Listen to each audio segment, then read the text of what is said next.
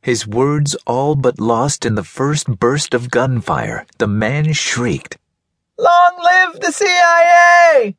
A young, incredibly good-looking, dark-skinned commando raced toward the building, miraculously unscathed by the murderous gunfire.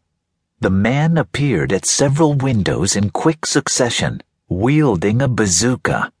The commando reached a door and slapped old-fashioned plastique and a timer on the frame before racing away.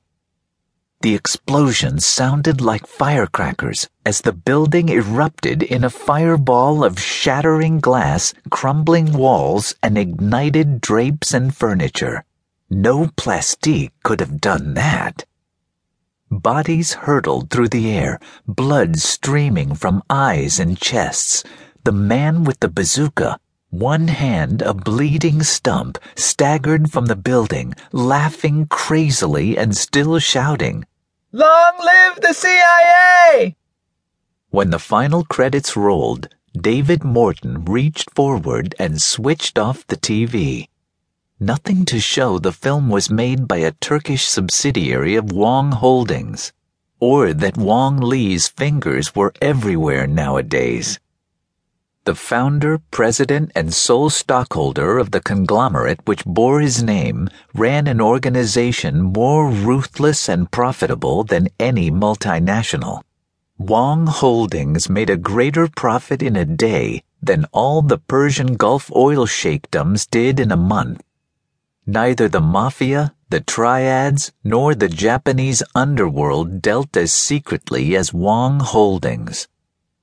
Among much else, Wong Lee's money had allowed the Turks to corner the market in movies where Islam's young fighters cleansed the world of old bogeymen. Villains and heroes always looked the same, as if Balkan's central casting had gone on the blip. Morton had positioned the TV set in the hotel bedroom so that he still had a perfect view of the ships passing through the Golden Horn. He catnapped at low tide, when even the most foolhardy of the Bosporus pilots would not risk guiding a ship through the narrow seaway which led to and from the Black Sea. Long ago he had taught himself to sleep when he could and to watch patently ridiculous movies without getting angry. It went with the job. He was waiting for the Eastern Rose, a pretty name for a ship engaged in such a dirty business.